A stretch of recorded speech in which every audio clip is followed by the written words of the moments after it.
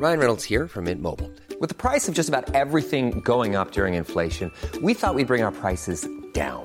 So to help us, we brought in a reverse auctioneer, which is apparently a thing. Mint Mobile Unlimited Premium Wireless. How to get 30, 30, bit to get 30, bit to get 20, 20, 20, bit to get 20, 20, bit to get 15, 15, 15, 15, just $15 a month? Sold! Give it a try at mintmobile.com/switch. $45 up front for 3 months plus taxes and fees. Promo rate for new customers for limited time. Unlimited more than 40 gigabytes per month. Slows full terms at mintmobile.com.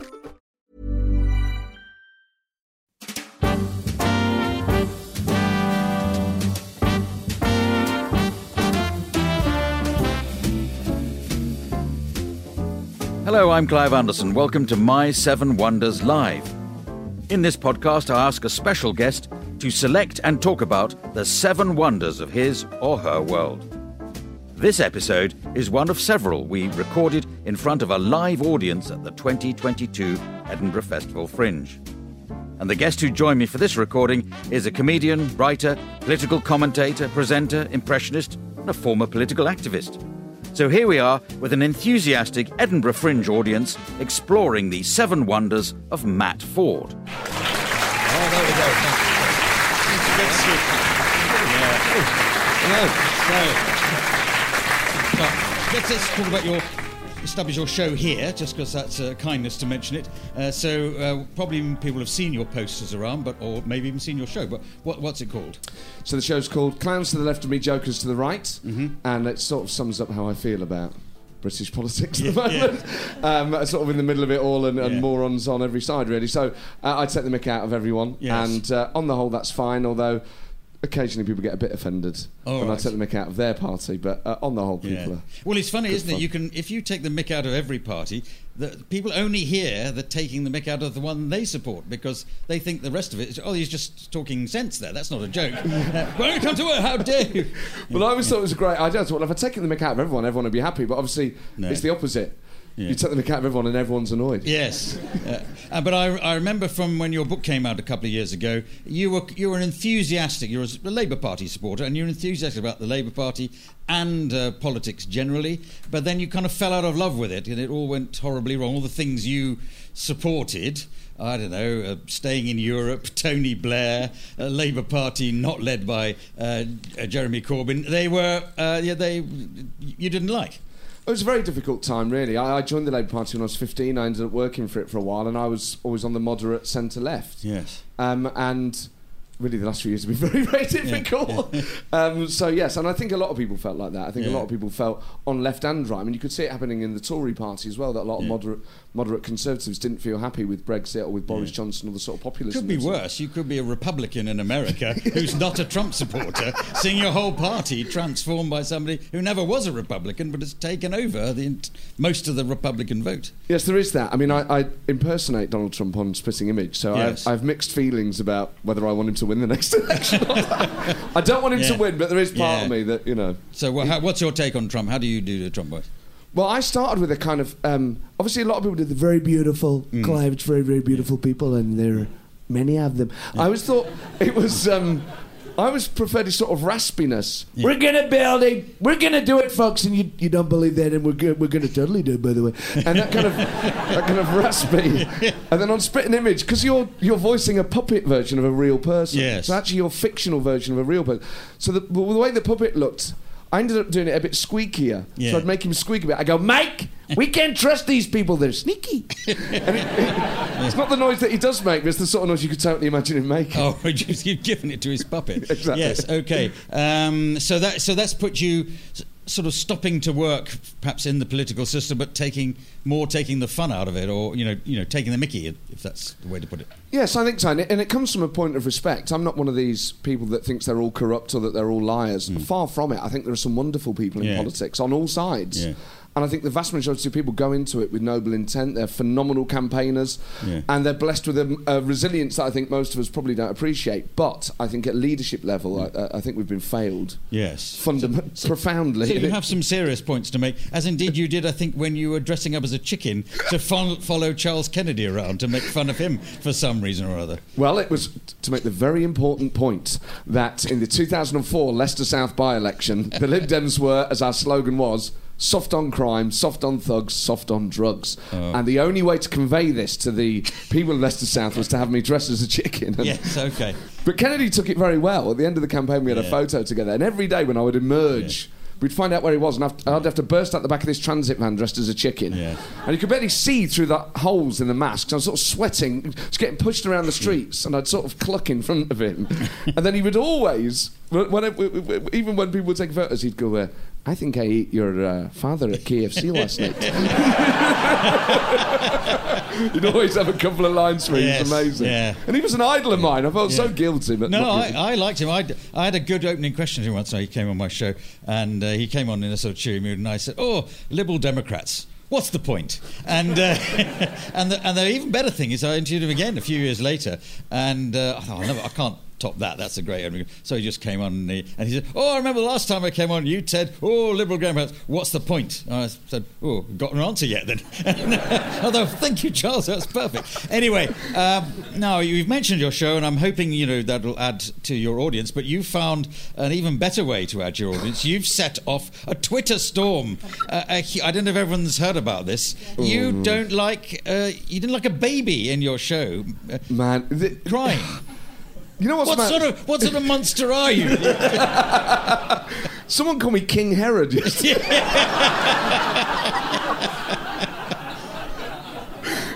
So the baby's crying. Couldn't you do your heckler put downs? You could say, I was like that when I had my first bottle of milk. Something like that. You're full of... Yeah. I did incorporate it into the show. And it is...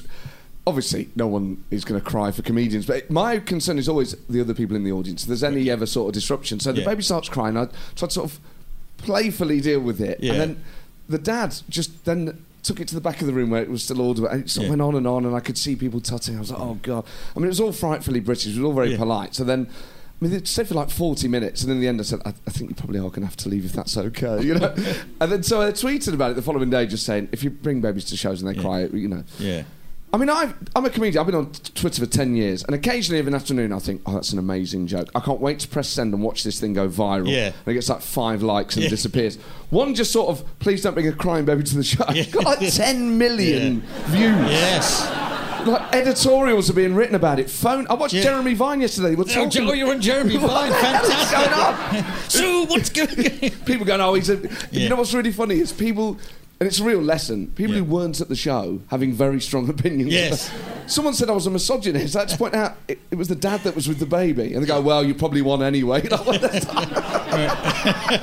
it was just the dad and the baby. There weren't two people, because they could have kind of taken it in turns if there had been two parents or two people with the baby. That's a good point. I mean, you know what? You know when it's in a dark room and I couldn't quite see that well. And obviously, the last thing I ever want to do... I'm not an edgy comedian, and I would never want to go in too hard early, and I think that's a real risk. Yes. Is judging whether it's deliberate or whether, and obviously if it's a crying baby, they're not heckling the show. Maybe it was a rival to you. Brought a baby along, was just prodding the baby every now and then. I think Are the you baby up for the Perrier Award or whatever it's called nowadays? and they're still eliminating the competition. Do you know what? I hadn't thought that it was potential sabotage. Yes. Well, there's some very dodgy sort of operators around these festivals. Not just the comedians, but their agents and managers and promoters. Oh, yeah. Maybe it was. Yeah. But I think you should take it as a compliment as well, because clearly the dad, if it was a dad, wanted to still hear your act. He wasn't saying, the baby's crying. I'll go. What's the point? I could probably see another comedian tomorrow. No, I really want to hear him. I want to hear what he's... he said it was a great show. I've no idea what was in it, because it was just... I feel terrible now. Yeah. The guy was a mega fan. Yeah. And I've libelled him and slagged him off on Megaphone is what he sounded like. But I as a sort of a recovering parent, my children are grown up, but obviously there was a time when I had 3 babies, and so now when I hear other people's babies cry, I'm completely relaxed. I think, I'm sympathetic to them. I don't mind. It's not my responsibility. I don't mind even having a go, and which I would never have done before I had babies. I'll see if I can. Never usually works, but it looks as though they made an effort. But I've not had to confront that of trying to do a performance with except at weddings. I've been a best man a few times, and there's always a crying baby at the wedding. But usually people Well, if I make a speech, they're glad to leave. But that's... crying adults. Yeah. They're all going... No, there's one going out. Oh, no, I'll take it. Don't worry. There's 7 of them go out with the same baby. How about that? Oh. Let's get on with your wonders. Let's start your wonders. So, some very good wonders and some slightly mysterious ones are on here. But your first one is curry. Oh. Yeah. I mean, food obviously is great. So I think it's a basic, isn't it? Food is very much bread and butter of our existence. Isn't it? It is. Yeah. Yes. And I just thought it's my favourite food. Yeah. It's the food I think about the most. And I think when you're in the mood for a curry, nothing else does. You know, sometimes you think, fancy a takeaway. And you could be convinced to have a pizza or a Chinese or whatever. When you need curry, nothing else will do the trick.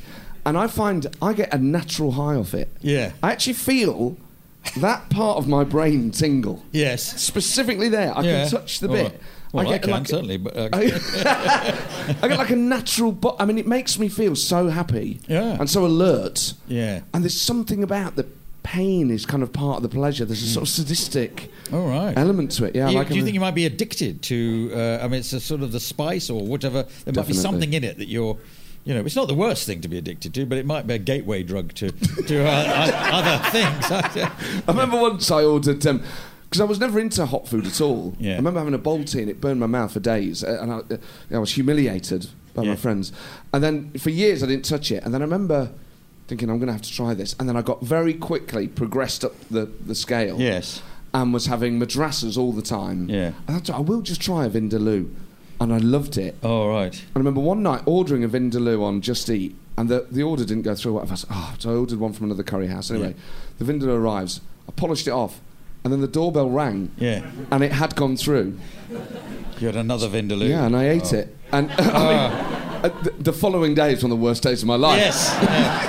But in that moment, my God. Yeah. I feel about curry. You know, when you see those documentaries about the 60s, about Woodstock, or about the 90s, where everyone's talking about how much drugs they were doing, I'm like that with curry. Yes. I was just going for it, man. I was having like Baltis, jalfrezes, anything that was going, I would just put it in me. Yeah. And you've mentioned a variety of dishes. Is there one particular the favourite, or is it just anything that's a bit hot and spicy with a sloppy sauce and some sort of meat swimming around in it? Yeah, I like... well, if the meat's swimming, I've definitely gone to the wrong place. But I think... well, it shows it's fresh. Yeah, it could be fish. I would have... I think chicken madras is the ideal one. Okay. Because Vindaloo... I like the heat, but for me it doesn't have the flavour. Yeah. Whereas madras has that nice tangy tomato-ness. And I make a madras at home from scratch. Oh, right. Which I love doing. I make a halloumi madras. Because I went to the supermarket and I wanted to make paneer, but they didn't have any. So I just bought halloumi instead, and it's way better because it's saltier. All right. Okay. So if you make curries. Oh, well, that's halloumi. making it yourself. That's good. I mean, I don't mind doing a bit of cooking, but and I have done something approaching a curry, but it didn't seem to come out quite right. That can be knocked up in your local takeaway seems even better. You know, just it's quite hard to match that level of, maybe generations of skills. Well, that's right. Yeah, it's quite hard to get close to the takeaway flavour. Yeah. I think what you need is, and I've never dared use it, ghee, which is the Indian butter they use that is really high in fat. Yeah. I've used coconut butter. Yes. I feel like I've made this very serious, but I genuinely... we're turning it slightly into a cooking programme. Very earnest. I was going to pick up on one thing you said is that, nowadays when, you can have things delivered, some things deliver better than others. Yes. And certainly Indian food, and we call that generally, works well delivered. Whereas I find sometimes, especially with my children, they say, let's get a pizza delivered. I hate a pizza. I love the pizza in a pizza place when they bring it from the oven to you. They put it in a box and on the back of a scooter and drive around a few wrong addresses and bring it. It's already disgusting. It's just basically soggy cheese on toast, which is what it is. Cheese on bread.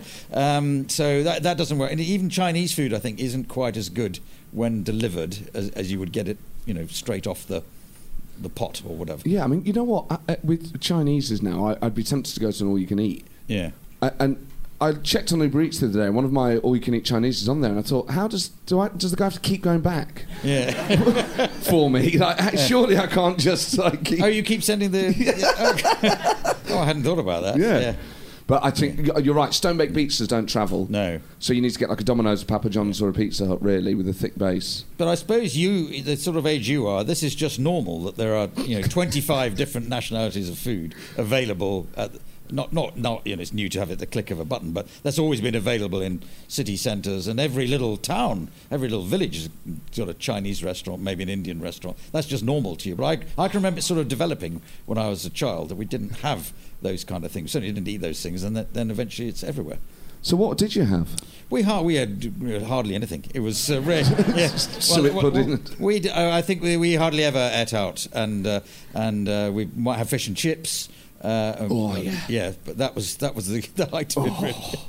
But nothing scratches it like the smell of salt and vinegar on chips. Yeah, it's one of the best smells in the world. Yeah.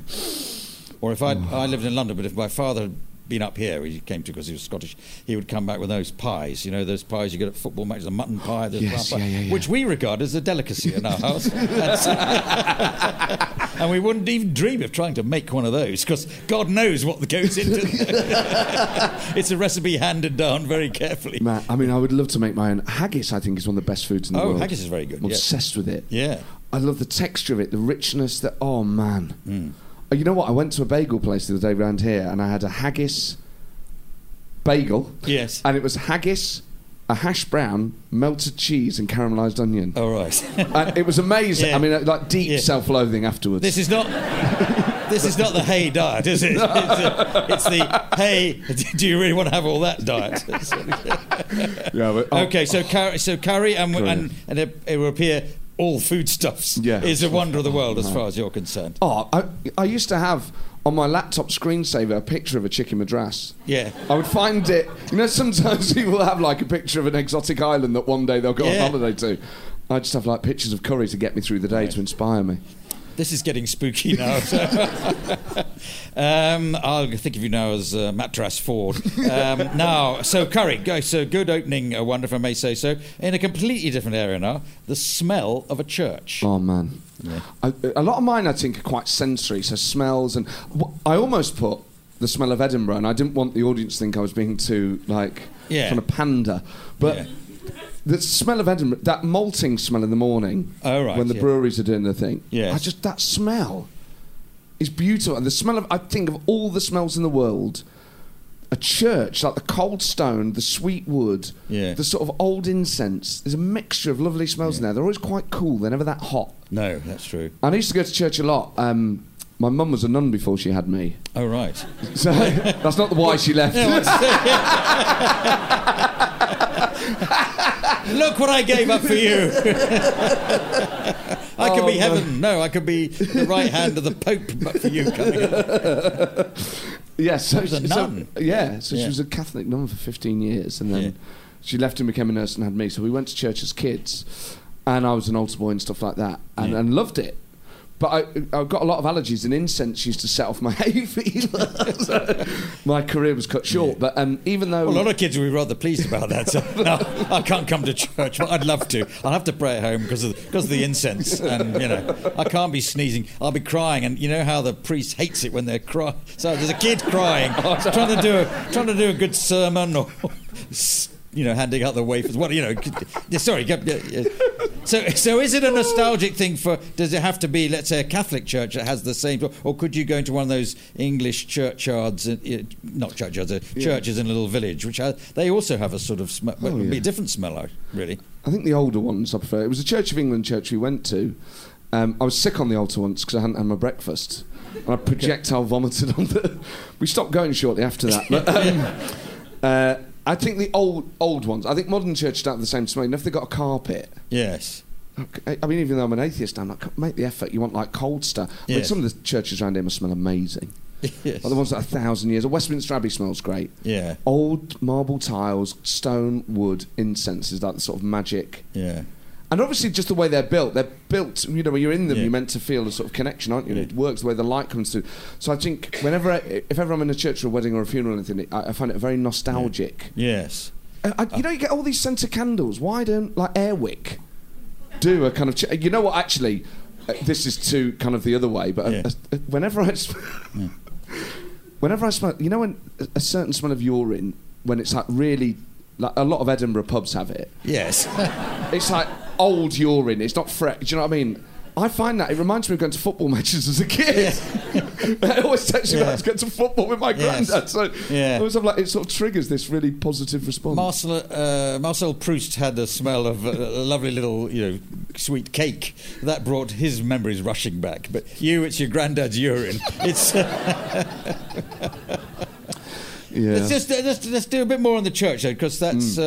I'm pursuing the idea that those little, not Westminster Abbey, but lonely little churches, which is just the smell of somebody's been polishing every week. There's maybe the new flowers, and maybe some dead flowers as well, and then the dust coming off old hymnals or that they all have a smell evocative. But so I wonder, do you tour around? When you're touring, would you go and just pop into a church of whatever denomination just to? Breathe it in, literally. Breathe I should make it clear I'm not a church sniffer. No. I don't sort of go out of my way to get this hit.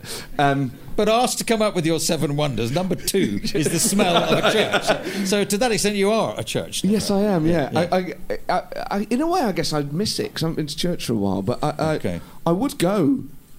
You know what? Maybe I should make the effort. But then if I go in and the priest says, what am I going to say? I'm just here for the smell. Yeah.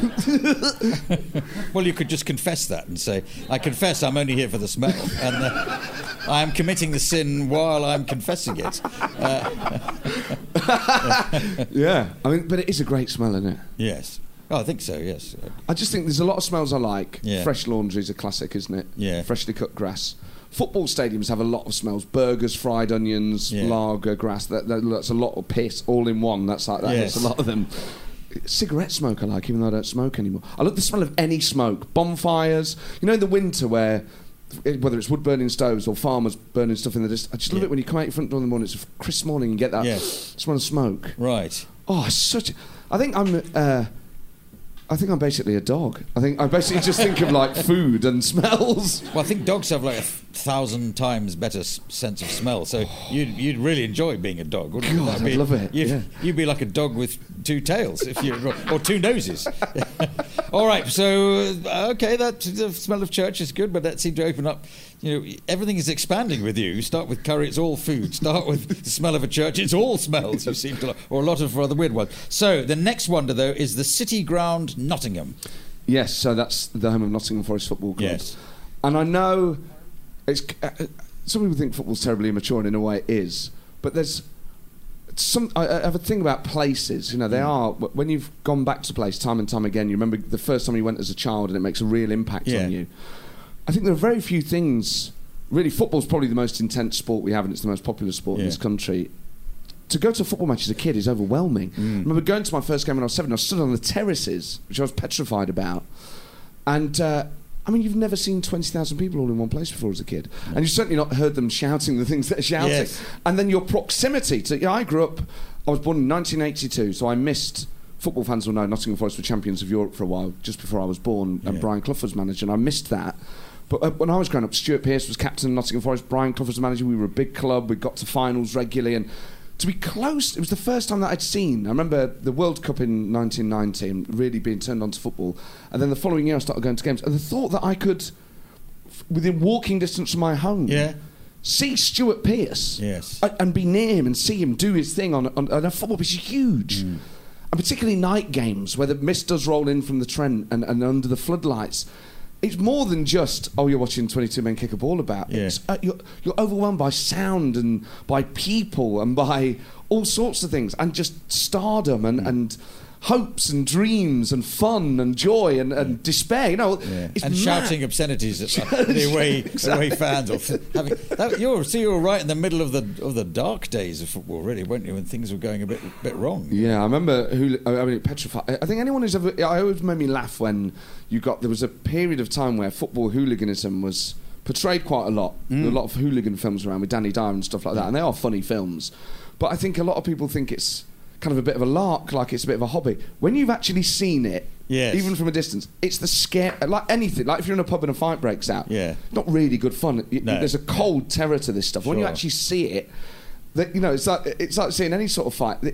You don't get the noises that you hear on the telly. No, and it all happens in much more confusion, and it's much worse than carnage than a portrayed in some fictional thing. Yeah, people don't sort of get back up. Well, I like football, so I understand, but there's going to be a proportion of people in this audience who either don't like football, they might not be interested in Premier League or English League football. So we better just summarise. So you missed the glory days, but unbelievably, I mean, it's almost impossible to imagine that Nottingham Forest managed to win 2 European Cups, the equivalent of the Champions League now, which is not possible really for a small. It's the equivalent of course, Leicester winning the Premier League was sort of almost as surprising. Yes. And it really came down to the fact that they hired Brian Clough and Peter Taylor as a sort of duo, and with that, he was magically able to make them play better than all the big clubs around. He was a genius. And I think, obviously, at the time, he was probably one of the biggest stars in Britain. He was on Frost, he was on Parkinson. He transcended football because he was so charismatic. He was a socialist and had a real social conscience. But he was a controversialist as well. He liked absolutely. You know how to stir it. But people liked him fundamentally. I think he was very, very popular. And I was lucky enough to meet him. I was a mascot for a Forest game just before, so 30 years ago, the first season of the Premier League. Yeah. And we got relegated, and he was an alcoholic, and drink had really started to severely affect him. And his face was red raw. And I met him, and I was a very nervous young boy and I had eczema on my face. And he went, "Bloody hell, son, you are an ugly bugger." I was like 9 years old. I was like, meeting this colossus. Yes. I said, he goes, "What's that?" He goes, "What's that?" He goes, "What was it?" He said, "What have you?" He goes, "What's that on your face?" He goes, "What have you been doing all day? Headbutting pizzas?"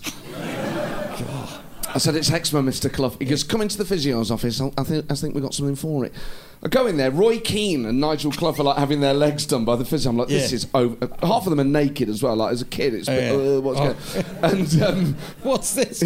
Gives me this stuff called Betnovate, which is very strong steroid cream. Yes. And it works a treat. Yeah. And I had to go and see the doctor regularly. And the next time I go, and I'm a primary school age kid, I used to have to go with my mum. And he said, "Oh my God, have you taken wheat out of your diet or dairy?" I said, "No, I've got this stuff, Betnovate." He says, "You cannot put it on your face. Yeah.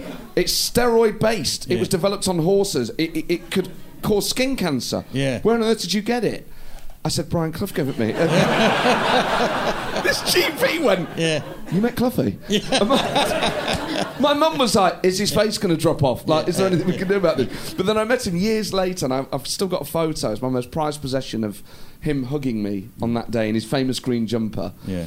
And years later, when he brought his autobiography, I queued up and I had the photo with me. I said, "Oh, can you sign that as well, please, Mr. Clough?" And he looked at it, and he looked up at me and went, "Oh, I was a lot better looking back then." Yeah. "So were you fat bastard."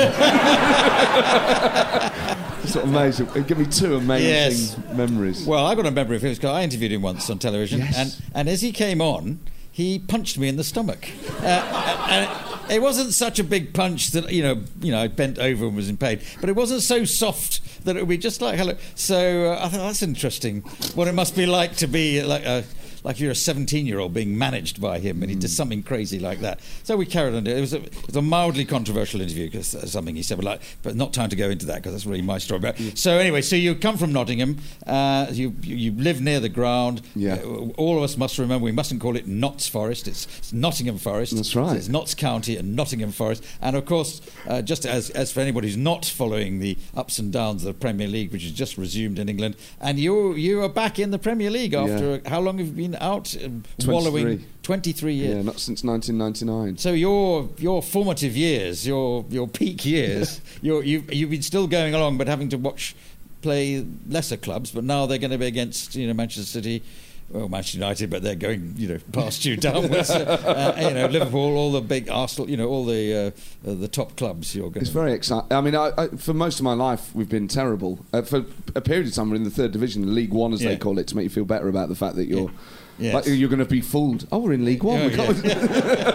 Maybe we're quite good after all. It's nonsense. Yeah. But to be back is just so special. So it's a very exciting time. All right. Okay. So, A Wonder of the World, the City Ground, Nottingham. I must admit, I've never been there. Is it a particularly fine stadium?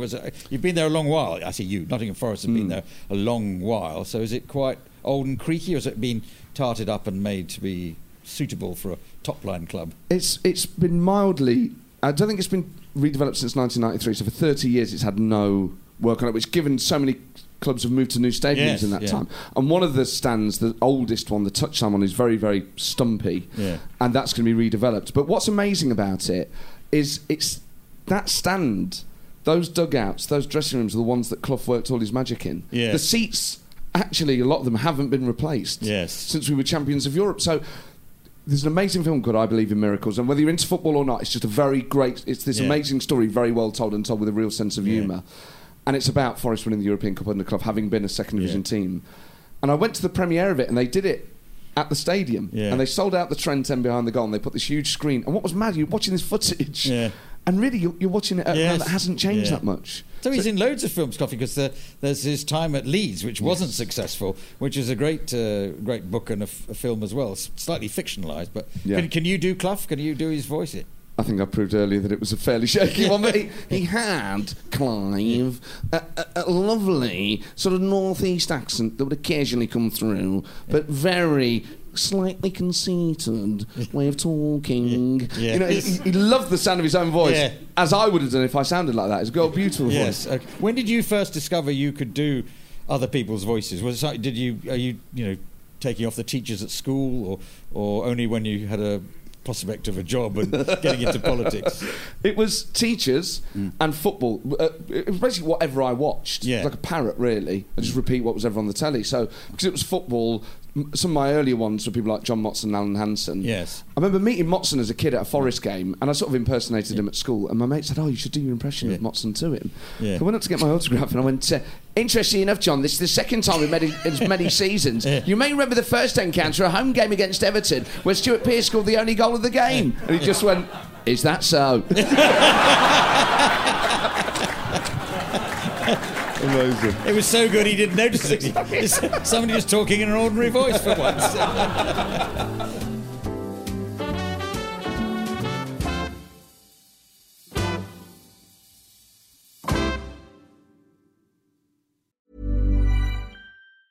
Hey, it's Danny Pellegrino from Everything Iconic. Ready to upgrade your style game without blowing your budget? Check out Quince. They've got all the good stuff, shirts and polos, activewear, and fine leather goods, all at 50 to 80% less than other high-end brands. And the best part? They're all about safe, ethical, and responsible manufacturing. Get that luxury vibe without the luxury price tag. Hit up quince.com/upgrade for free shipping and 365-day returns on your next order. That's quince.com/upgrade.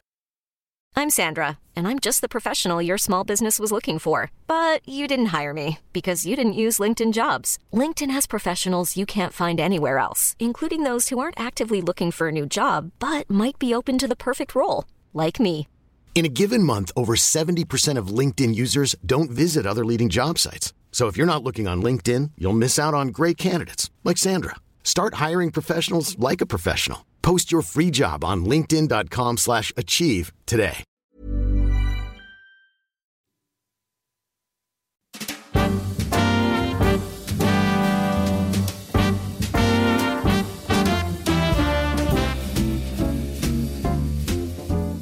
Your next one is water.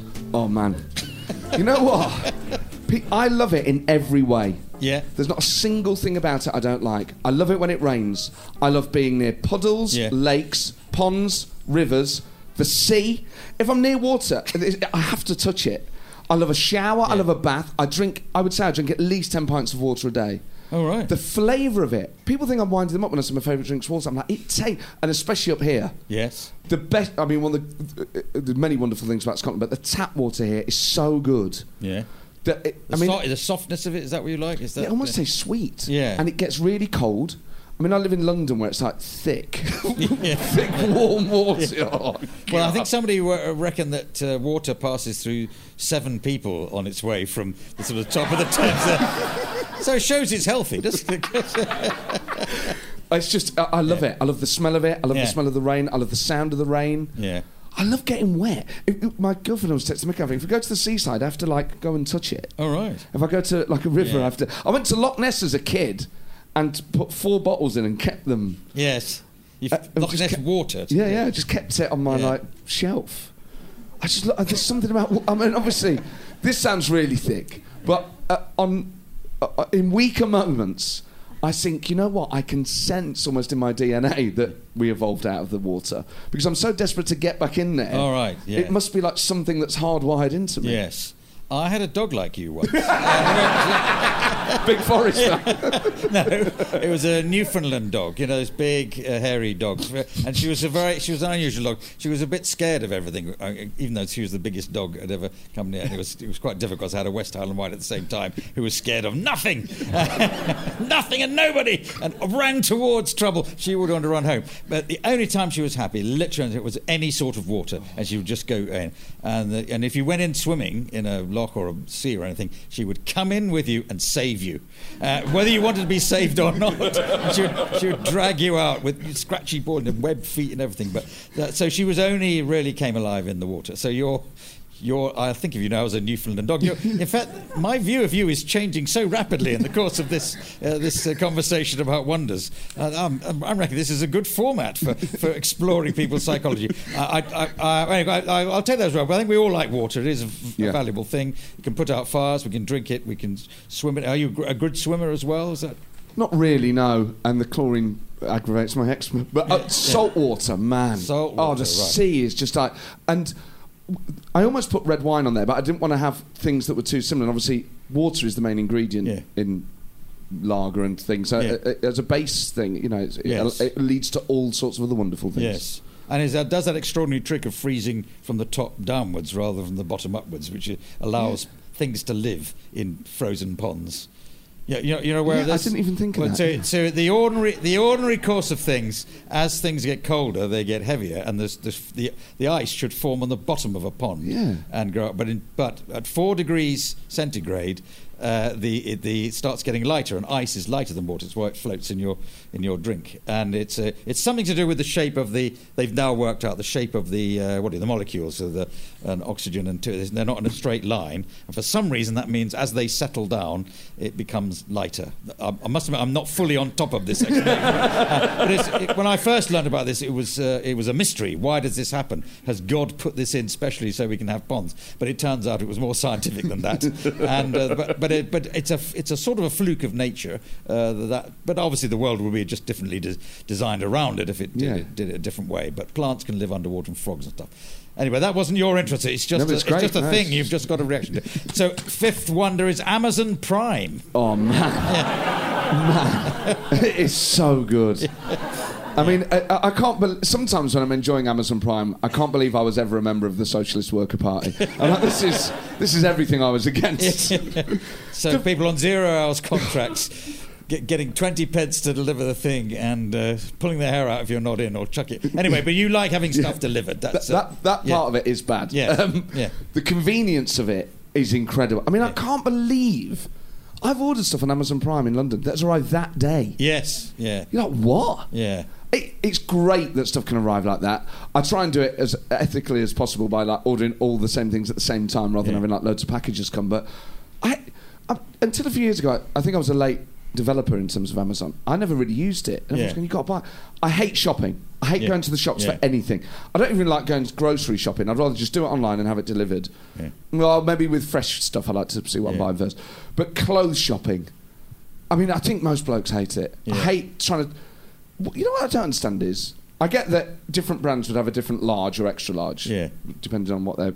But if a waist size, the number is a measurement in inches. Yes. I go to different shops and I'm like a 36 in one, a 40 in another, 38. I'm like, well, I'm not putting it on and losing weight on the walk from TK Maxx to Primark. Like, what is going on? I think they sort of flattered. Well, I don't think they exist in quite the same form, but Gap, I used to have, like, buy chinos from Gap, and the inch number on that was at least 2 inches smaller than my actual waist. But it's sort of flattering. Oh, this is great. Yes, I go. Oh, yes, that's a good point. Maybe. I don't know. You know what? Gap is one of those things. This is such a sad admission, but when I was about 18, I used to walk past Gap in Nottingham and think, God, it's so cool, and I loved all the adverts and that. But it was very expensive, and I was working in part. I just couldn't afford it. And one day, I always promised myself one day I would buy myself a Gap hoodie. Yeah, you have ambition. Exactly. 3 months ago, I bought myself a Gap hoodie, and I was like, I'd remember it being really expensive, so I was like, this is going to be a lot of money. But I'm in a position now where I can treat myself to a Gap hoodie. It was 25 quid. Now, obviously, that's a lot. I'm not saying that, but I was like, why have I put it on? I could have had it. 10 years of Gap hoodies. Well, I could have been, Yes. and anyway. Well, their prices have probably come down because they're not on the high street anymore. Because I think some clothes you want to see before you order. Because you order it and then you send it all back. That's sort of a bit of a pain, isn't it? Yeah, but I just order it all on Amazon Prime and just type in like jeans. Yeah. And you click buy and then jeans arrive. You're like, this is great. Like, I just hate dressing rooms. They're too small. I sweat very easily. So then I'm sort of clammy and I'm like, ugh. Yeah. And then they're always really loud. Yeah. It makes me feel very self-conscious. It makes me feel bad about myself. Yeah. But if I'm sat at home ordering it, I can try them on in the comfort of my flat. And they've got everything on Amazon Prime. Yeah. Hoovers. Yeah. You can buy a Hoover, sellotape, jelly tots. Yes. I mean, what more do you want out of life? I know. And it's just kind of forced other people to up their game because so many shops, I'm not particularly thinking about someone like John Lewis, but you'd order something from them and it was like, oh yes, there's a 12-week lead time on that. Well, what are you doing in that 12 weeks? Just speed up for a bit. So, he can wait. Because they've all had to react. And so, but are you concerned with your political opinions? So Jeff Bezos, his money's down a bit at the moment, but he's down to his last $177 billion. Sorry, only dollars. So let's call... I mean, him and Elon Musk and Bill Gates and all sorts of people. The way the structure is now developed, they've got nothing to do with their money. And Bill Gates is at least giving it away. But let's go to I'll go on a moonshot then. I'll go up on a rocket. Oh, it's £1 million. I don't care. Oh, I'll buy Nottingham Forest Football Club. Oh, I'll give it away. It's just the way the economics. We're turning ourselves into a medieval society with the king and 30 barons at the top and everyone else living in hovels. I mean, it's obviously that does deeply concern me. I don't like Jeff Bezos, and I'm a terrible hypocrite for enjoying Amazon Prime and giving it a platform on this. But as you say, he's down to his last 177 billion, and I just wanted to help out, spread the word, and get people back on there. Well, Elon Musk has got £209 billion. It's ridiculous, isn't it? I mean, they are a pair. Bill Gates is great because, like you say, does a lot of good for the world. I mean, the fact that Bezos and Musk just want to blast themselves into space. I mean, I don't mind. It's the fact that they come back that annoys me. Yeah. All right, but do you like... I'm getting a picture of you now. You get your curry delivered, you get the Amazon Prime delivered. At least you're drinking water too. You probably have that delivered as well, because you get everything delivered now. These adverts say you can... Oh, have you forgotten the butter and the eggs and some mustard? Oh, you just call up somebody, certainly in big cities, and 20 minutes later they'll bring it... Yeah. We're not going to do anything anymore. Oh, if you can't be bothered to go and buy milk on the way home... No, that is true. I mean, I was never in favour of online shopping. No. But my girlfriend was always like, we never have enough stuff in, so let's just do a big online shop every week. And I was like, we'll just buy a load of stuff we don't need. Yes. But it is great having just a load of groceries arrive Saturday morning. Sorry to put the opposite case. I'm not here to sort of cross-examine, but isn't there something just mildly more interesting about life to actually go to a supermarket, talk to some people, see something, than sitting at your screen again and go clicking? That's your life for sitting at the screen, writing jokes or sending emails. But now shopping is sitting at there's now everything's done by a screen. Then people go to the moon. It's banks of people looking at the screen. People selling. There's just screens. Do something that doesn't... Sorry, I do still go to the supermarket. Thank you. I do still go. In a car. Yeah. What I do, I like to go there, see what they've got, go home and order it. Well, Amazon started as a book selling thing, and it sort of threatened to get rid of books, which it did to a large extent. But I think books have fought back a bit, because there is still a joy of going and rustling through the books. And the books have fought back against those various tablets and screens on there as well. They're kind of surviving, but so much is being driven out of the world by... Because we want the convenience of being able to buy everything online, but also have a nice little shop to go to and somebody making money. But you can't have both, it turns out. That's true. I am single-handedly killing the high street. No, you're not. We're all together doing it. We're all, but you're doing it in a particular way now. You're proselytising on behalf of Amazon Prime. Oh God! Yeah. I bet you're on a cut. Now the next wonder though is ironing.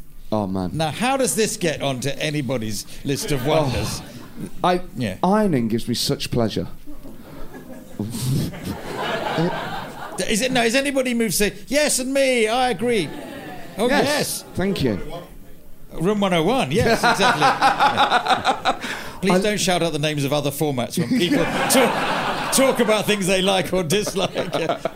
But yeah, remember, it more naturally belongs in things we want to get rid of. Oh no, I love it. Who invented ironing? That's the person I want to go back in time and say, look, all their verse of things, in more or less everything in the domestic situation, have now been improved. In the olden days, not that much older, but certainly 100 years ago, to wash stuff at home was hard. You had to boil the water, then you had to scrub it, then to dry it was difficult. But that's all been improved by washing machines and tumble dryers and all things like that. Same as hoovering is improved. But ironing remains exactly the same as it was.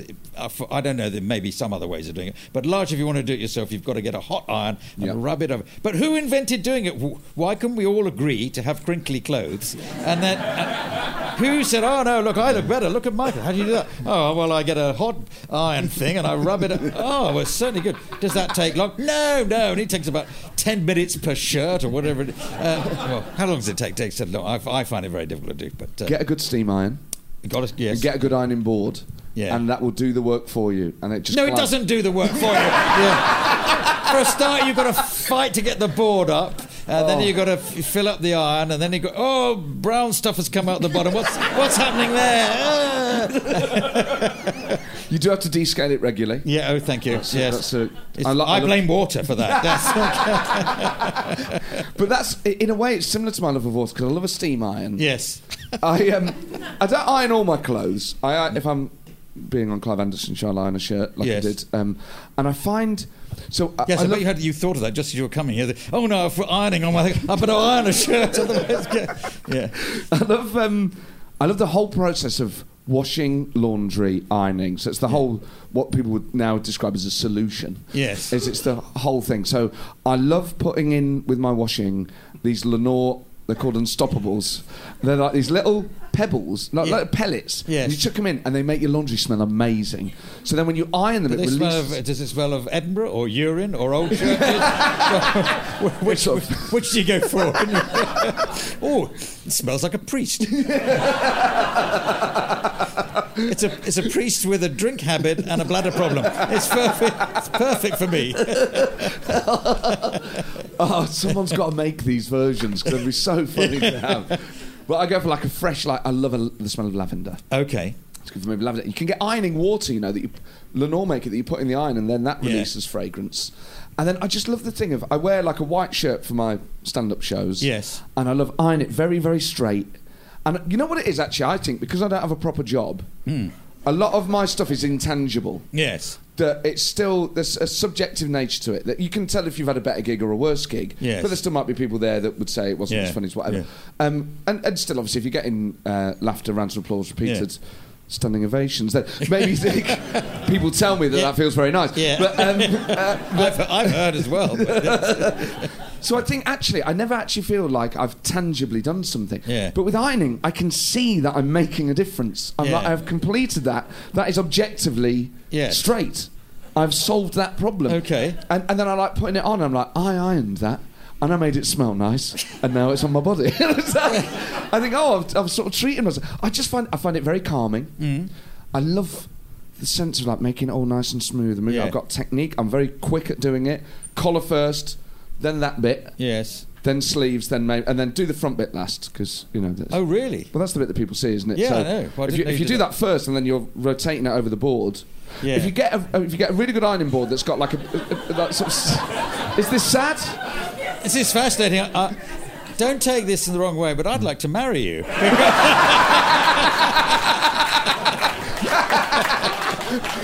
Because I am married. I have a lovely wife. No, I really do. But if I were to say to her, I know you're a bit busy with other things you do, but could you just do a bit of ironing for me? She might, but she might not. So I haven't risked it for many a long time. It would be an honour to iron at least one of your shirts, Clive. If you ever just drop them off, and I will happily do them. Okay, all right. I do sort of fantasise. I think all... I think all people in this line of work occasionally think, wouldn't it be nice to just have... you know what I often think about? Yeah. I'd love to just run a florist. I'd call it Nottingham Florist. Yeah. Just like I can almost see like near a little bridge in Buxton somewhere, and it's like there's a little stream nearby, and like a life that doesn't involve sort of like always having to write jokes and things like that. Yeah. And I think in a way, if I could do other people's ironing for them, that scratches that itch. That I find it a very calming. The way you slightly lost me there. We're talking about ironing, but you want to be a florist. We're just getting a rounded picture of your inner monologue. Yeah. Sad. Well, I think that must be possible if you want to run a florist. I don't know how easy it is to run a florist, but I'd have thought with your vast TV earnings and stage and you show up here, money hand over fist, you're bound to have enough money to buy a florist because businesses are going out of business all the time. So you probably have to go up in the morning, early in the morning, to take deliveries of the flowers and things. Do you know what? I wake up so early. Oh. It's very rare that I'm still asleep after 7 a.m. Yeah. I wake up, not bolt upright, but like, it doesn't... I'm up and I'm ready now to iron and smell things. Do you just iron your own clothes, or do you help out other people's? Do you like friends, neighbours, partners, whatever? If me and my girlfriend are going for a night out, I'll be like, do you need anything ironing? Can I do it? Oh, no. I was like, it probably does need an iron. I will talk her into letting me iron like a blouse or a dress. I just find this... Take it off first. Don't...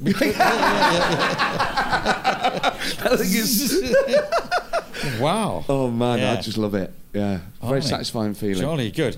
Now, we've got one final wonder: whiskey distillery tours. Yes. Now, most people would end that at just whiskey, but you actually like the distillery tour. Is it because it's the process you like, or is it the free whiskey at the end, or what? Well, the smell. Somebody suggested. The smell is lovely. They've worked you out that you're a smeller. It's the reason I elaborated on it was.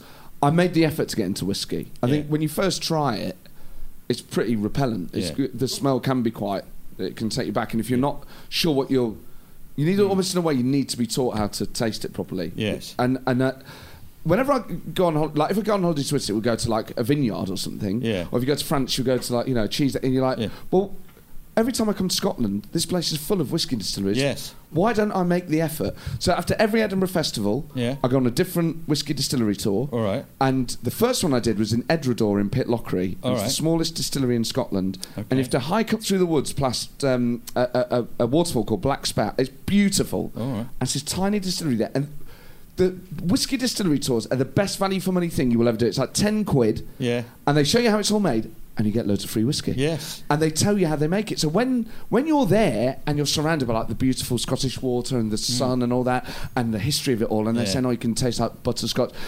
If you just sit, at home with a bottle of Teachers, you're not going to taste, coffee and cinnamon and stuff like that. But when you're there and you're surrounded by it, that's the thing that gets you in. Yeah. And also, I think it's like really nice to learn about the history of areas, and often breweries or distilleries have a lot of social history, and they tell you about the changing laws of the area, or often these things were made to get around legislation. I'm sort of interested by stuff like that, and I love getting drunk. Have you ever been to the Have you been to the island of Islay, on sort of like the most southerly of sort of Hebridean islands? No, but I'd love to go. It's flat, but every village is the name of a whiskey, and so you could spend, I think, a good 10 days there, just travelling around from village to village. It's all that peaty kind of whiskey they do there. So I'd love to do it. Yeah.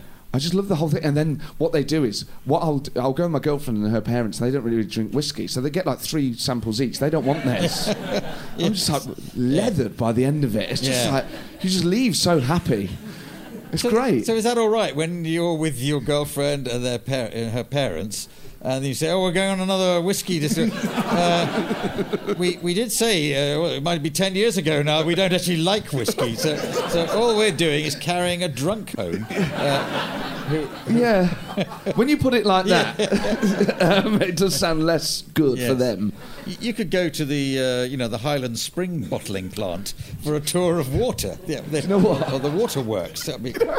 We actually went past it on the way and I was like, do you reckon they'd let us in? And they thought that was a step too far. Yes. I would love to go to the Highland Spring bottling plant. Yeah, but it's only going to be a pipe coming out of the ground and with the bottles lined up. Yeah, but I would still, to be around that much water and a brand. I mean, I can't tell the difference obviously between Evian, Volvic, Highland Spring if I'm drinking it.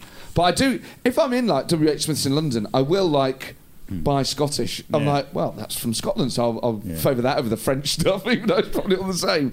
When I've been away filming sometimes and doing documentaries, a late night game we got into playing was lining up and do a blind tasting of whiskies.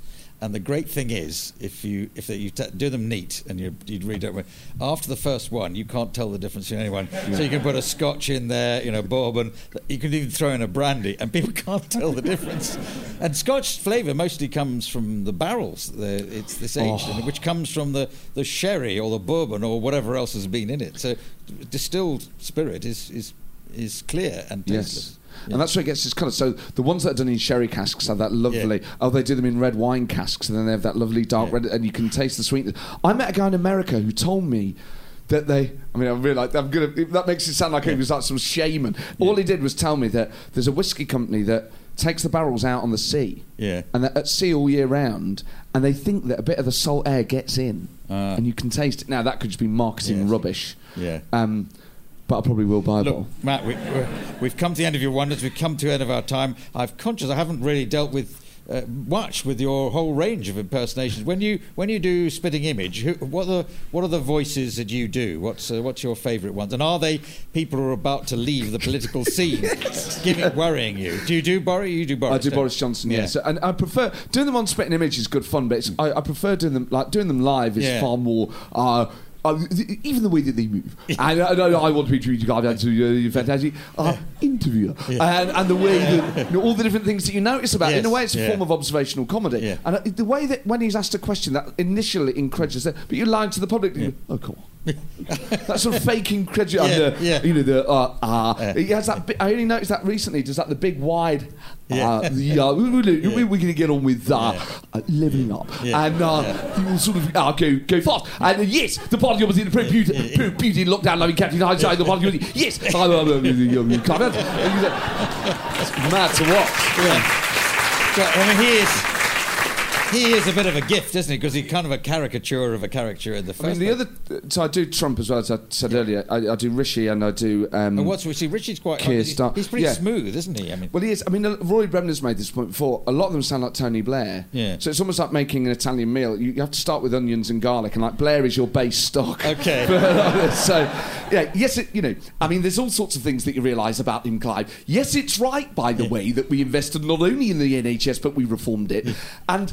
I sort of have moments. So that's sort of Blair. And then Rishi is kind of almost like a sort of helium version, but we smashed it. There's a kind of nasal, I want to make it a safer society. There's a bit of a lisp there. And he's totally pathetic. We smashed it. You're sort of weird, sad kind of guy.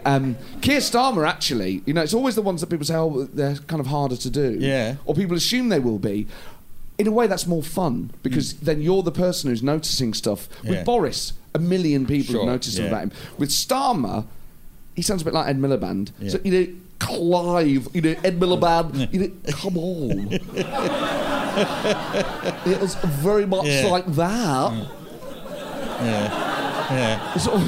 The way he was mad how funny he was, actually. And Keir Starmer has a bit of that.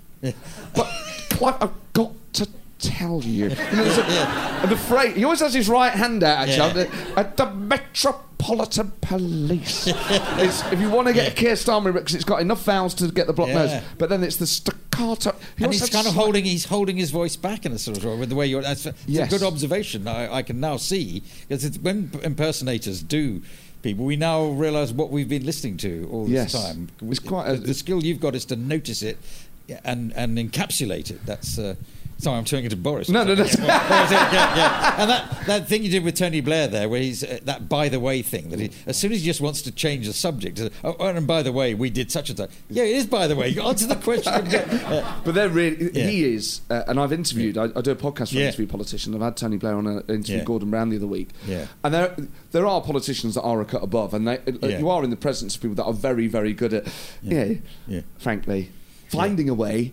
Clive, to and also it's moving, changing the impression with so Tony Blair's voice now, you may have noticed, is a lot drier at the back, and particularly when he says a word like party, my the Labour Party now. Yeah. It's kind of got a biscuity crumbliness. Yes, and then that's true. Obviously, what you need with Blair is he would channel emotion. Yeah. She was the people's princess. Yeah. And you just need that little squeak. Sort of actor in him.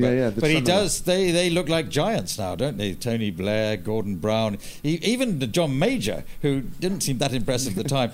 He's a wise old statesman. Yeah. But is that just we're getting old? Or I'm getting old and thinking those were better in those days, and we never like the ones who are around now. They'll in 10 years' time we'll be thinking about, wasn't it great when Boris was around? Well, such a wise old man in charge of things. He knew how to get those injections out.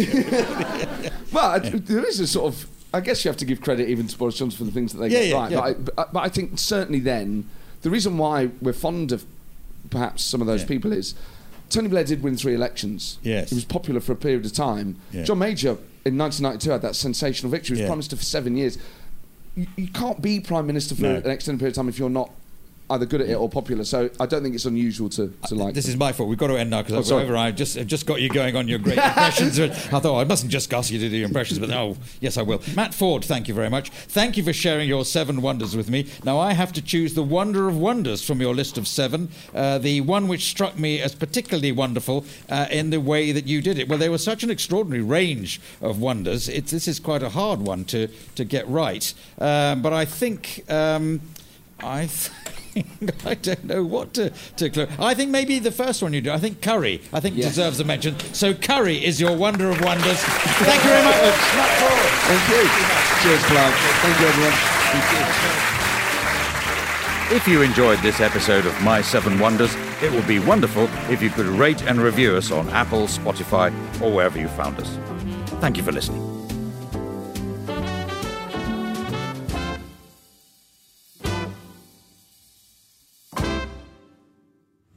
My 7 Wonders with Clive Anderson is a Stack production in association with Alaska TV and powered by the Acast Creator Network.